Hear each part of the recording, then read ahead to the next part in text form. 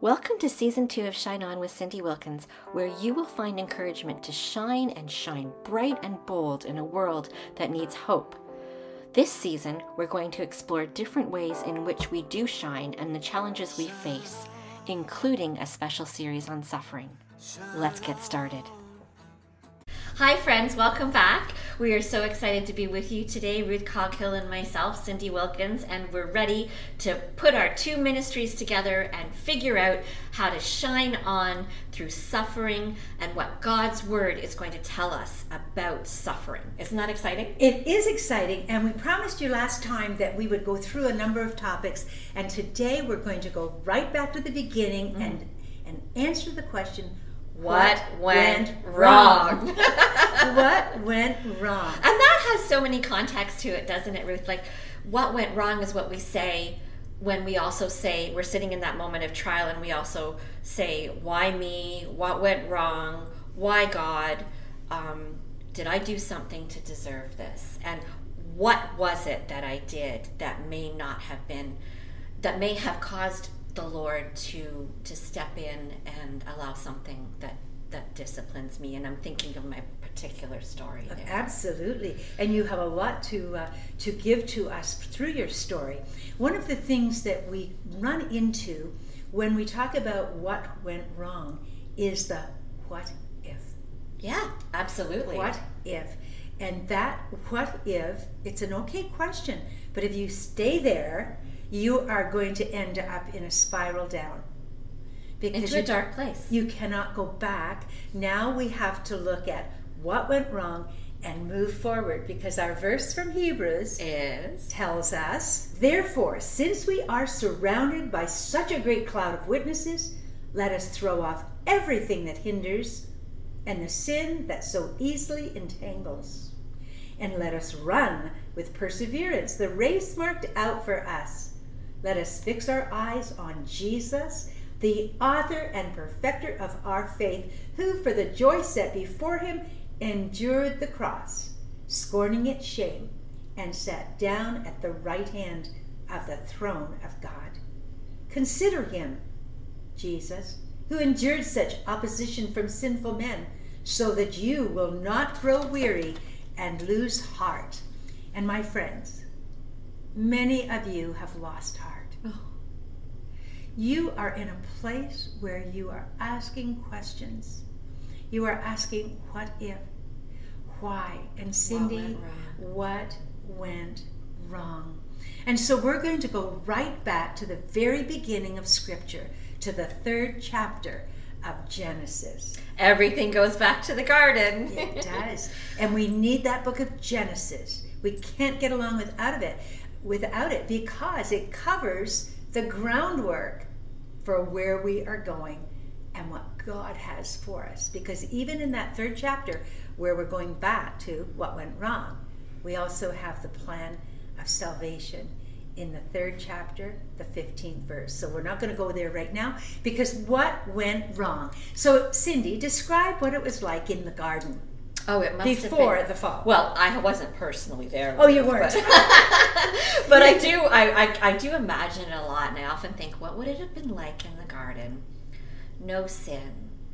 I mean, Adam and Eve, they walked around naked with no shame. They tended to the fruits, they tended to the vegetables and the plants and the animals. Adam named those animals. What a period of joy that they must have experienced. But along came the enemy of all mankind, and he caused them to turn their eyes away from our God. Well, they were tempted for sure, but they had the message from God what to do. They were told. It wasn't as if they were unaware. No, they were totally aware. And the difference between being tempted and being deceived is you know when you're tempted, but you do not know when you are deceived. Very well said. And Cyndi, I really believe that some of us are deceived or have been deceived about suffering. Well, I think there's so much deception out there about suffering, and I have to I have to tell you, Ruth, oftentimes people say to me, I don't want to suffer. And I think, but having been someone who suffered, I don't want to suffer again either. Let's make that clear. I mean, I have suffered physically, mentally, spiritually. There's a story that I'll delve into. I don't share with many people, but when I lay in the hospital bed and people would come and turn me frequently, and there was a section of my leg from the bottom of my right stump all the way up to my hip that's quite wide, and it was completely missing skin, and it was down to flesh and muscle. And so every day there would be someone who would come and turn me, and there were certain people who would come and turn me and move my body the way I would tell them to, so that the pain wasn't too severe, because those nerve endings were sticking out everywhere. But there were other people who would come and treat me a bit like a sack of potatoes. And as soon as they walked in, I would know that this was one of the people who treated me like a sack of potatoes.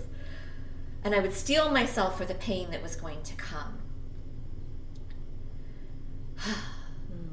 But in that moment, I had a chance to really pray and to be with the Lord, even in the pain. I didn't yet know what God's word had told us. And yet Adam and Eve knew, not just from a piece of scripture, which is divine, but they knew from the mouth and the words of God, which is what scripture is, pre having a Bible in front of them. God spoke to Adam. He gave him direction. And so in that moment where I'm facing pain and suffering, I was not yet in the place where I turned to the Lord. In that moment when temptation came along, to Adam and Eve first, was she fixing her eyes upon the Lord? It's interesting because it's very evident when you read the story, and you need to go back and read it to get the beginning of what went wrong, so that we know that what went wrong in your life or my life as far as suffering all started back there. It really did, because Adam and Eve first, then Adam, believed that they had a better idea than God. Oh, yes. That they could handle everything themselves. And that's why when we are talking about suffering, that we need to go back to the Word, because our own ideas come out of our culture, come out of our experiences, come out of what people say, come out of what people think, come out of other people's mouths. And unless we go back to God's word, we don't have the right idea that God has about suffering. And that's what we want to cover in these podcasts. So there was no shame, there was no depression, there was no guilt, there was no suffering at all prior to them deciding, Adam and Eve deciding, that their idea was better than God and that they could be in charge of their own life. Wow. They turned from the very God who created them out of the dust of the earth. And we have that same opportunity. It's given to us regularly to turn from what God says to what man says or what the culture says. And take our faith away from God. Totally. When he's telling us something opposing to what our culture, our world is telling us. And that's so key too, isn't it? Totally. To just keep those eyes fixed on God's word and on Jesus, not on, there's so much. Some days the message is coming at me, Ruth. I can't even process it all, let alone figure it out. And that's why we have the beautiful blessing of God's word.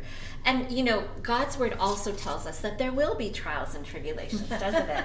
Yes. And that we're not going to face, once we come to Christianity, we're not going to face a comfortable life. It's not a guarantee that every trial we walk through is a chance to draw closer to him. Absolutely, absolutely. So first of all, what went wrong? First of all, we go back to the garden. That's what went wrong, turning our eyes. The second thing we're going to look at is our expectations.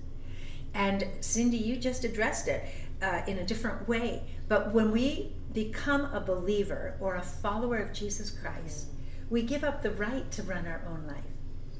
But somehow, some messages we hear, some cultural voices we hear, we expect that we're going to have a perfect life after we walk down that aisle, say I do, and then go back to our little apartment or wherever it is. We expect that this is going to be like this. And we make our plan.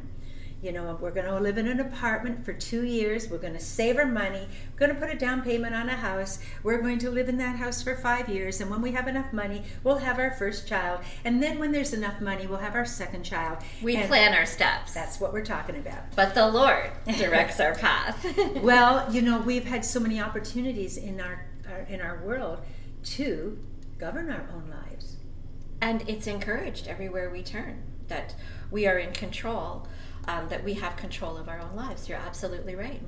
And everybody wants comfort, and there's nothing sinful about comfort, but there is a lot of problem when we expect something that God does not promise. You know, God's promises can be taken to the bank any day of the week. Oh, absolutely. Right? And do we have confidence in them?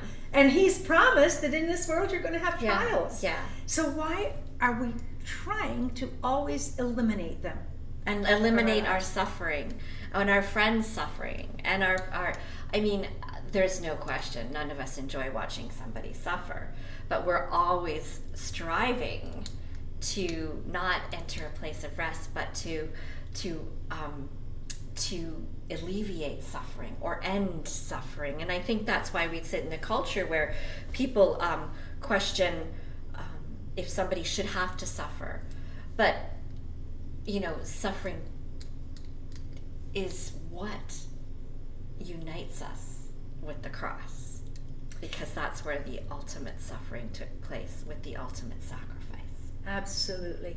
We're covering what went wrong in this podcast, but we're going to go on to the meaning of and all that God wants to bring from the suffering, because what went wrong does not eliminate God's plan for his children, the ones He loves. And when we sit in comfort, it's very possible that sometimes we can start to make our comfort an idol. Yes. And if we have comfort, we're happy.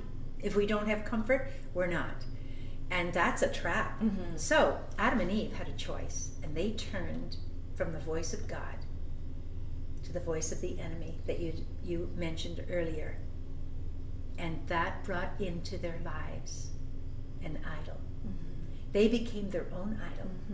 They became the one who is able to run their lives. And anytime we turn from God, anything that takes the place of God becomes an idol. And there are other gods. And so that's why our verse in Hebrews is so important, because that phrase, fix your eyes upon Jesus. Yes. The author and perfecter of our faith. And I just chatted with a friend this week who was saying that in her pain, extreme pain of spurs on her hips and throughout her body, that when she's in extreme pain, she just goes to the cross and says, Lord, I'm suffering with you. Help me to suffer well. And she's telling me that she's absolutely surprised that when she enters into that place, it's not that the pain goes away, but the pain has meaning, because it has brought her to a place where she is enduring with Christ His suffering. And we'll talk about the glory at a later time. Well, we were created to be to be with Jesus. We were created for that ultimate goal of being with Jesus. And we are created to always be surrendered and to rely on Him. We were never created to be self-sufficient. And so when pain and suffering comes, that's the most difficult time to surrender to Him, isn't it? You know, we enter what I often call survival mode, where you get through your day. You're in chronic pain and you're getting through your day. You're suffering from the loss of someone and you just want to get through your day. But the beauty comes not by survival mode, which is how the world responds to it. The beauty comes when we come to surrender in Christ and meet him on the cross like Ruth's dear friend did. Mm-hmm. Yes. And in the first podcast, I mentioned about my depression and why I didn't see lights and why I didn't have immediate healing. I had a lot to learn. I had a lot to process about God and his characteristics and all of the provision that he has made for every situation in which we find ourselves. There's a name for every situation in which we find ourselves. So true. So we have Jehovah Jireh. You talk about that a lot. Yeah. How God has provided for you courage and strength, healing. And healing. And that's a big part of suffering too, is finding that healing. So, wow, we have a lot we could address here, couldn't we? You know, Cyndi, you are absolutely right, but I think you are so right. Unless we are desperate and come to desperate places, we do tend to rely on ourselves as God. We become the God in control of our lives, so we think. And it is a miserable place to be. So we don't want to be that Eve and Adam who said, I have a better idea than God, and take their eyes off of him. We want to be on that road to joy where we say, I am suffering. I have experienced the loss of a loved one. I have experienced the loss of my job, and I don't know how I'm going to provide for my family. I'm in terrible physical pain. But in that pain, I'm going to fix my eyes on Jesus, the author and the perfecter of my faith. So we've covered what went wrong today, and we've gone from the garden to the cross, and we'll go on to the heavenly in the joy and the reward at a later time. But in the meantime, Cyndi, speak to our listeners today. Speak to them about how God has helped you. Give them some hope today from God and his word as he has given to you. If you are facing pain, angst, adversity, or suffering so deep in your heart that you don't know how you're going to move forward, I'd like to invite you to take a deep breath with me right now. We know that there are so many in the Bible who face suffering, and King David was one of them, being hunted and oppressed as he ran from Saul. But in Psalm 56, he tells us that all those tears we cry, the Lord records them. So I want you to take a deep breath today and know that the Lord sees your pain. He knows you hurt. He knows you are suffering, and he is right there crying with you. What could be better, Cyndi, than to know that the creator of the universe, the one who made the heavens and the earth, the one who created all the beauty around us, knows us, loves us, is with us, and if we have asked him into our lives, he's in us. Only God, the one true living God, can truly see us, can say the words to you, I see you. He is our God who sees. And just in exploring with other people, Cyndi, we have discovered that there are so many other kinds of suffering. The woman that we met last night, whose husband left her with 3 young children, and it's apparent now that she's the breadwinner. There's so many other kinds of suffering that we're going to tackle in the next podcast, and we're just so thankful that you've joined us. We don't want you to miss a single episode, because we want to dive in with you to God's Word and see how we shine on with God's Word through suffering and find joy.